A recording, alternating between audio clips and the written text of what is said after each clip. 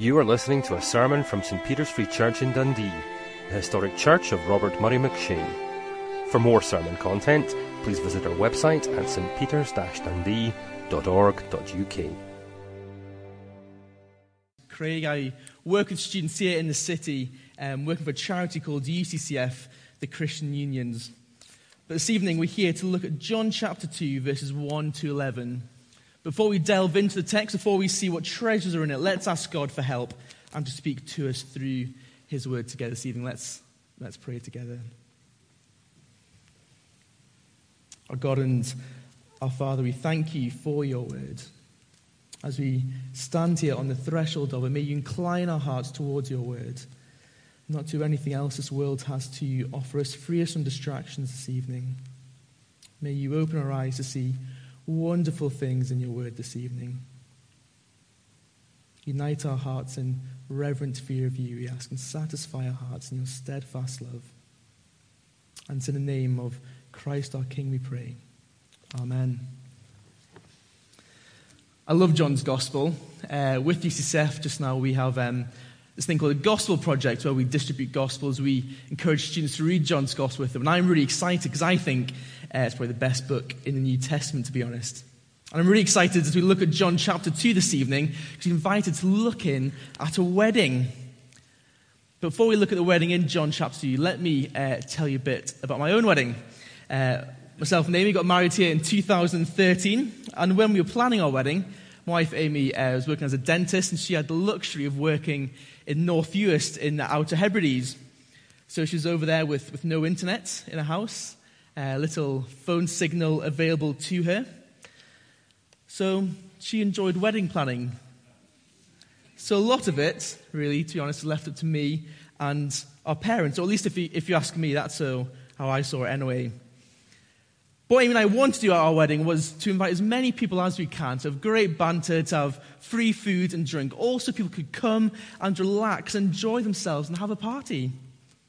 We wanted everything we did to adorn the gospel, to show the beauty of what it means to know Jesus. And to help us in this, we had friends and family who all had different jobs that day. My parents' job was stocking the bar. And they wanted everyone there to have a good time, and I wanted to make sure that they didn't run out of any drinks during the wedding. Now, I grew up in Northumberland, and a lot of my mates are farmers and rugby players. And my wife played women's rugby at university, so her friends likewise were rugby players. And so the mentality of our friends was, if it's there, we'll drink it. And so my parents, knowing this, were even prepared for them. But this wedding we're going to look at together, things are a little bit different here. They've got a situation with wine going on here also. But weddings like this one in John 2 are far different to ones nowadays. They were in fact a bigger deal than they are now. Apparently the average wedding costs £18,000. That's remarkable, I think. But weddings in these days lasted an entire week. The purpose is not primarily the happiness of two individuals, instead to bind the community together, to raise up the next generation. It was a celebration for all. And nowadays it's often said that the only responsibility the groom has in a wedding is to turn up on time. But this wedding, the groom would have had much more responsibility than that. For one thing, he would have been in charge of providing the wine for the entire week. There was no Sainsbury's to nip down the road to. Preparations were needed. Planning was essential. You can't create a vintage Merlot overnight. Planning the wine was essential. And to run out of something like that, well, it meant the party was over. It was the most important thing in the festivity. It was the only consumable that was constant. To run out of wine was not a mere breach of etiquette, but a social and psychological catastrophe, especially in this honor and shame culture we have here in John 2. So with this in mind, let me read our text for us. This can be found on page 1064 in the church Bibles. John chapter 2, verses 1 to 11. On the third day, a wedding took place at Cana in Galilee. And Jesus' mother was there, and Jesus and his disciples had also been invited to the wedding. When the wine was gone, Jesus' mother said to him, "They have no more wine." "Dear woman, why do you involve me?" Jesus replied, "My time has not yet come." His mother said to the servants, "Do whatever he tells you." And nearby stood 6 stone water jars, the kind used by the Jews for ceremonial washing, each holding from 20 to 30 gallons. Jesus said to the servants, "Fill the jars with water." So they filled them to the brim. Then he told them, "Now draw some out and take it to the master of the banquet." And he did so. And the master of the banquet tasted the water that had been turned into wine. He did not realize where it had come from, though the servants who had drawn the water knew.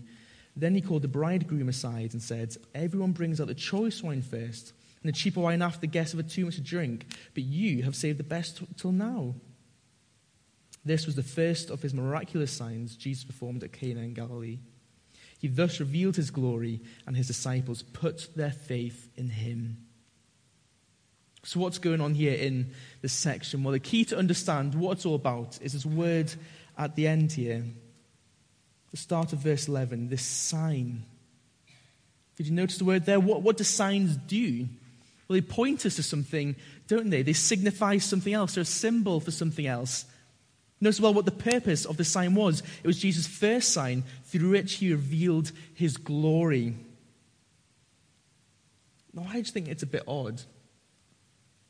Jesus making his big entrance, saying to the world who he is, laying down his calling cards, and he chooses to turn water into wine. Surely healing the sick, raising someone from the dead, something like that would have been far better. I mean, think how much ourselves, how much we put into first impressions, perhaps for an interview. Just watch The Apprentice as they all try to impress Lord Sugar.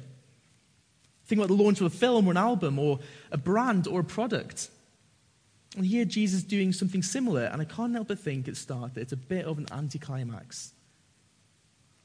Why would Jesus' first miracle be to keep a party going? So what does this sign tell us about him? Well, what I'd love to see tonight is 3 things. First, what Jesus offers us. Then why do we need it? And thirdly, how will he do it? So first off, what Jesus offers us. Look down at verse 9 where we meet a chap called the master of the banquet. When I was a student and also at high school, I used to work at a local hotel. And I was a silver service waiter for 7 years. And this guy here was my boss, this master of the banquet. It was his job to make the party great. It's his job to call in the guests, to announce the bride and groom so that everything runs smoothly. But look what happens at this wedding, though. He can't fulfill his role. Because the wine the groom should have provided has run out. And look what Jesus does. He turns water into wine and saves the day. So do you see here what he's saying? He's saying, I am the true master of the banquet. I am the Lord of the feast. And actually more than that, he's saying, I am the true groom.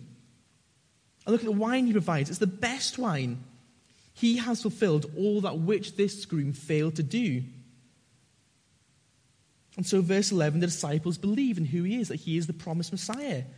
You probably knew in the back of their heads, Amos chapter 9:13. The days are coming, declares the Lord, when the reaper will be overtaken by the plowman and the planter by the one treading grapes.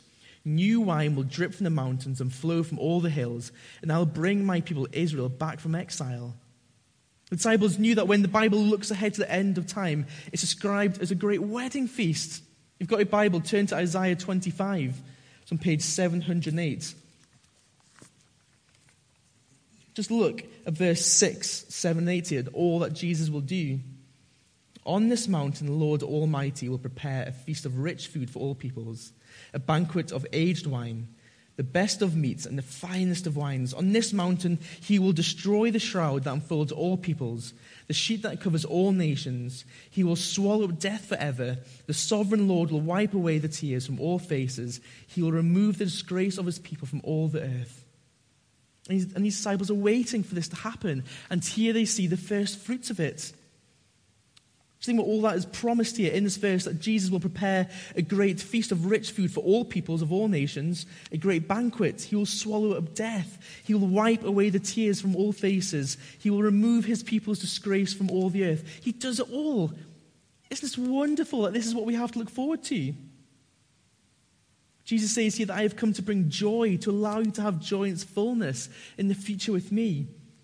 One where there will be no more pain, no more suffering, no more death.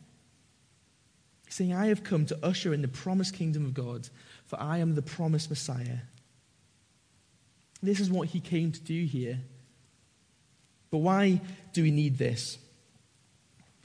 See, whether you are a Christian or not this evening, we know that the world isn't right. We know somewhere in the world at any point of time, regardless of their culture, someone is doing something that we know that is inherently wrong. We open our papers, go on BBC News, and we read reports of gunmen going to schools, slaughtering children. We cry, that's wrong, that should not happen. Then as I began to write this sermon, I heard of 2 people I knew that had died this week. When I spoke in this text in Glasgow a few weeks ago, I found out a lovely teenage boy I knew died of a brain tumour. Death is wicked. It is vile. It's disgusting. And I can't really think of anything more sad than parents having to bury their own child. Death is horrendous. And we turn on the news and we hear of poverty and paedophilia, corruption and crime, diseases and death. And we all have a longing for the world to be a better place. It's as if we all know within us that it should be better, but something has gone wrong. And to understand why we need what Jesus offers us, we really need to understand sin. We know that the brokenness we see in the world is caused by sin, that we have turned our back on God and he has handed us over to our desires. The Bible's clear on that. And we all feel the consequences of sin. And more than that, we feel the weight of our own sin. We really need Jesus to be the greater bridegroom we see in Isaiah 25. Because you can't fully appreciate something until you recognize your need for it. Let me tell you a story from a book I read last year called Encounters with Jesus, I think, from Tim Keller. And in one of the chapters, he's got a story about this guy called Adolf Eichmann. And he was one of the Nazi architects of the Holocaust. And Adolf escaped after World War II to South America, where he was caught in 1960 and taken to Israel to be tried, where he was found guilty and executed. But during that trial, there was an interesting event. They had to find witnesses who saw him commit the terrible crimes against humanity. They needed to find people who saw him participate in atrocities at the death camps. And one of the material witnesses was a man named Yehi Neil Deneur. And when he came in to testify, he saw Eichmann in the glass booth, and immediately he broke down sobbing and fell to the ground. And there was absolute pandemonium in the courtroom, the judge hammering for order. It's all really dramatic. You can watch it, a recording of it on YouTube. And sometime later after this event, Deneur was interviewed by a journalist called Mike Wallace on the program 60 Minutes. And Wallace showed him the tape of him falling down, and he asked why it happened. Was he overwhelmed? Was it painful memories, perhaps? Was it hatred? And Deneur said no. And then said something quite shocking. He said that he was overcome with the realization that Eichmann was not some demon, but was an ordinary human being. He went on to say, I was afraid about myself. I saw that I am capable of doing this, exactly like he. And I know this is quite an extreme, stark example, but we can choose to say the Nazis are subhuman, we aren't capable of doing what they did, but then we're left with a serious problem. To call them subhuman and not like us is in fact the very reasoning that led them into their unthinkable atrocities. They too thought people were subhuman. And do we really want to make the same move that they did? See, evil lurks in the heart of all quite ordinary human beings. I think I know in my experience anyway, it's easy to point at the drug addicts in the housing scheme and never see yourself doing the same. Or be aghast at the adulterous relationship you found out about and say, I can't believe that happened. I would never do that. But if we do that, then we have not seen how sinful we truly are. It would actually be more honest to say, I'm somehow the same as all those who've done terrible things. I'm made of the same human stuff. There must be something deep down in me that is capable of great cruelty and selfishness, and I don't want to see it. But the thing is, though, Jesus sees it. He knows it all. And you and I are far more sinful than we could ever believe. And yet by Jesus, the one who sees us to our very core, by him you are far more loved than you could ever imagine. Just think about the offer in the gospel. What he offers us sinful people. He offers us a place at the great wedding feast you saw in Isaiah 20, where all those things will be fulfilled. Isn't that wonderful news we hold out to the nations today, to the city of Dundee? Why did Jesus come? To be the greater bridegroom. Why do we need it? Because the world isn't right, because we aren't right. So how is he going to do this? It all sounds a bit strange. But notice where all this in John 2 is taking place. It's at a wedding, isn't it? See, this young couple is about to bring shame and humiliation upon their family, but then Jesus saves them from this and instead brings them joy. Let's get to the heart of the narrative here in the text. Jesus' mother Mary tells him the party is out of wine. Now, Mary may not know exactly who Jesus is at this point, but she knows he's an ordinary. How could she possibly have forgotten all that happened at his birth? And she tells him no wine. He replies, "Woman, why do you involve me?" It's a bit harsh, Jesus, isn't it? That's how it comes across to us, but its meaning's lost in our translation. Though it is a bit cold for a gathering such as this. But what's going on here, though?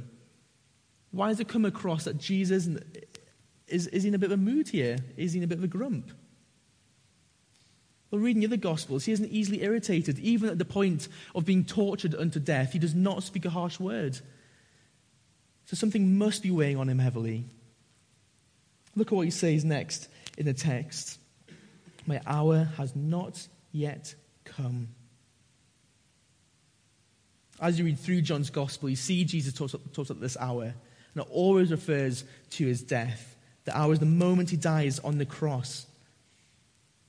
So knowing that, let's put that into what's being said here. Mary says, "Oh no, what a disaster, Jesus. They've run out of wine." And Jesus replies, "Why are you telling me this? I'm not yet ready to die." So why does Jesus connect providing wine with his death? Well, as we've seen, the whole of history is heading towards a wedding. And it's the wedding to end all weddings, the feast to end all feasts. And Jesus there is the great bridegroom. Think of the best wedding that you've ever been to before. That is but a mere glimmer of a candle, an echo, a shadow on the wall of the cosmic future reality of the great wedding feast to come. And here in a place called Cana 2,000 years ago, Jesus was looking ahead to that wedding and thinking about how, as the bridegroom, he'd need to provide the wine for all of those who were to come. But of course, to come to this wedding, you have to be perfect. You have to be a friend of God. He is holy. You can't enter his presence sinful. You can't have any shame. You need to be perfect. And as we saw, that isn't us. But look down at verses 6 and 7. Notice how Jesus here goes about removing shame and bringing joy to this wedding by filling up jars which would have been used for ceremonial washing. Now, why does John say that? Why doesn't John just say by filling up some jars? Well, I think it's quite important. In Old Testament Judaism, it contained various different types of visual acts of cleansing, which are all designed to show our spiritual need, that we need cleansed. We aren't perfect, that we're sinful. And these jars were part of that system. But at the very core of the sacrificial system was God. The tabernacle, the temple, the presence of God, always at the center. And he wanted to be with his people and his people with him. But because he is holy and we are sinful, the only way people could be near him was to have something else take the punishment for their sin. Something else was to die in your place that you could enjoy the blessings from God.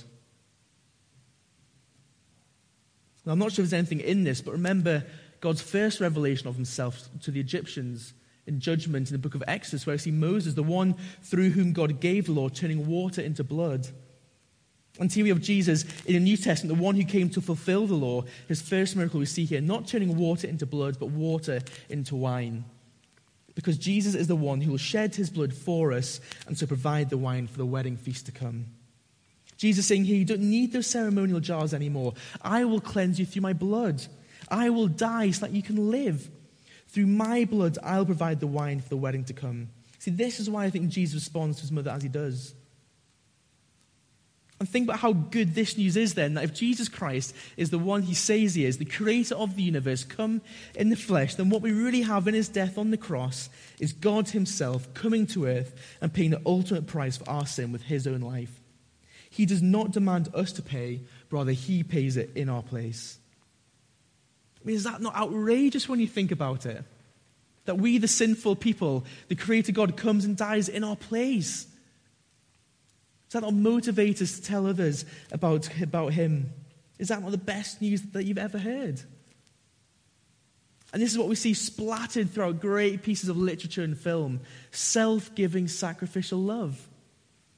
And even in literature and film that isn't good, think even of the Disney film Frozen. Now bear with me on this here. But towards the end of the film, where Princess Anna is out in the frozen fjord, and Kristoff, her true love, is chasing towards her, and they are set to kiss, and Princess Anna will be free from the curse that is upon her.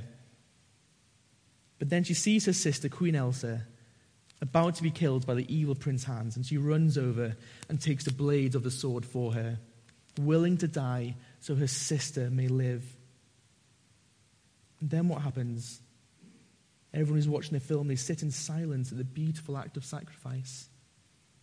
Because there is no greater heart-melting joy than to know someone has willingly sacrificed something for you. See, it resonates with us because we want someone to do that for us. We want to believe that someone would die for us in our place. And that is what we have in the person of Jesus Christ.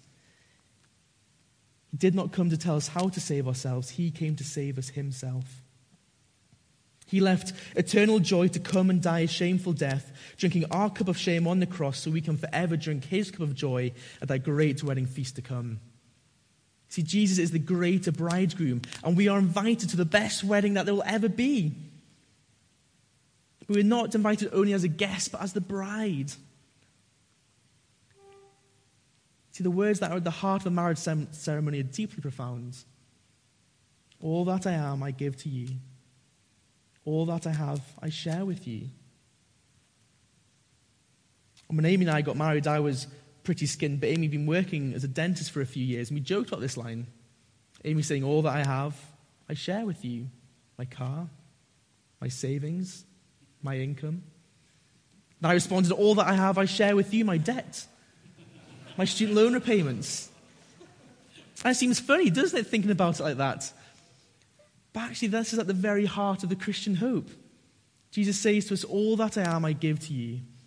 All that I am, I share with you.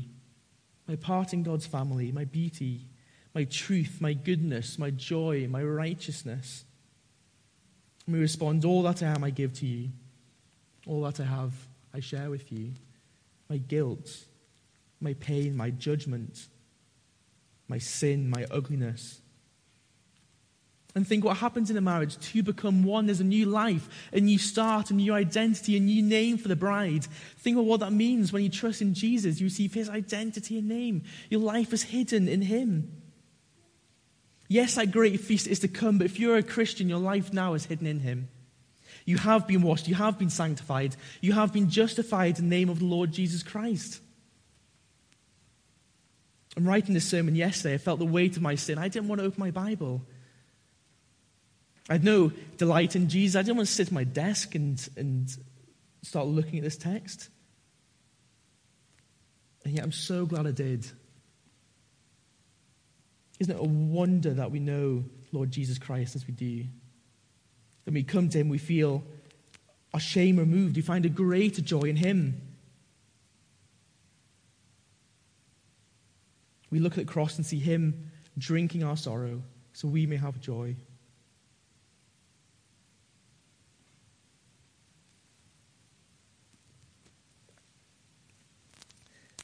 Next time you're at a wedding and the bride walks into the room, try to do something a bit different next time. Temptation is we all walk, so we all look at the bride coming in. But instead, look at the bridegroom.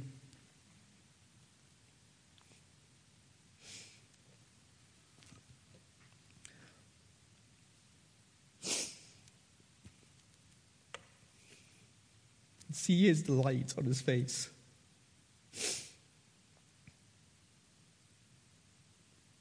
And think of that great wedding feast to come, where Jesus Christ stands at the front, delights in his bride. Can you imagine that moment when you stand before him, he who died for you, the righteous one for the unrighteous? Can you imagine that moment where you stand before he who flung stars into space and he delights in you? Have you ever wondered why so many stories end with he got married and lived happily ever after? Because they're shadows of the great story, the great marriage of Christ and the church. Jesus Christ is the greater bridegroom. Let's pray.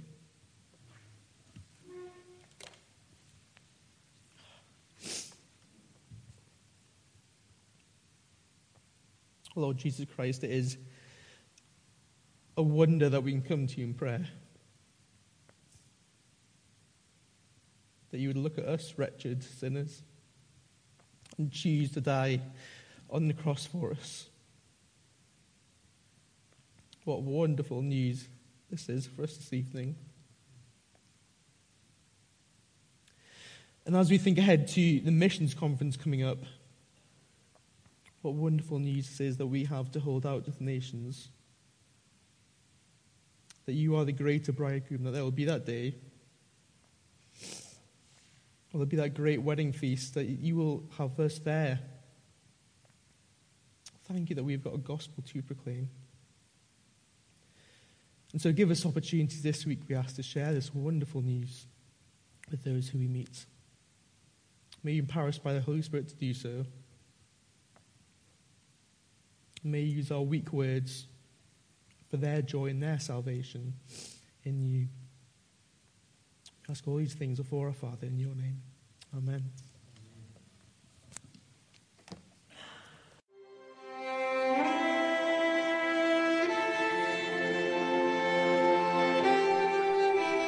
Thank you for listening to this sermon from St. Peter's Free Church in Dundee. If you found this sermon has been helpful to you, please help us to continue building up and assisting the people of God. Visit our website at stpeters-dundee.org.uk. For information and training on persuasive evangelism and how to share your faith biblically, please visit the website of Solas, the Centre for Public Christianity, at solas-cpc.org. Once again, that website address is solas-cpc.org. Thanks for listening.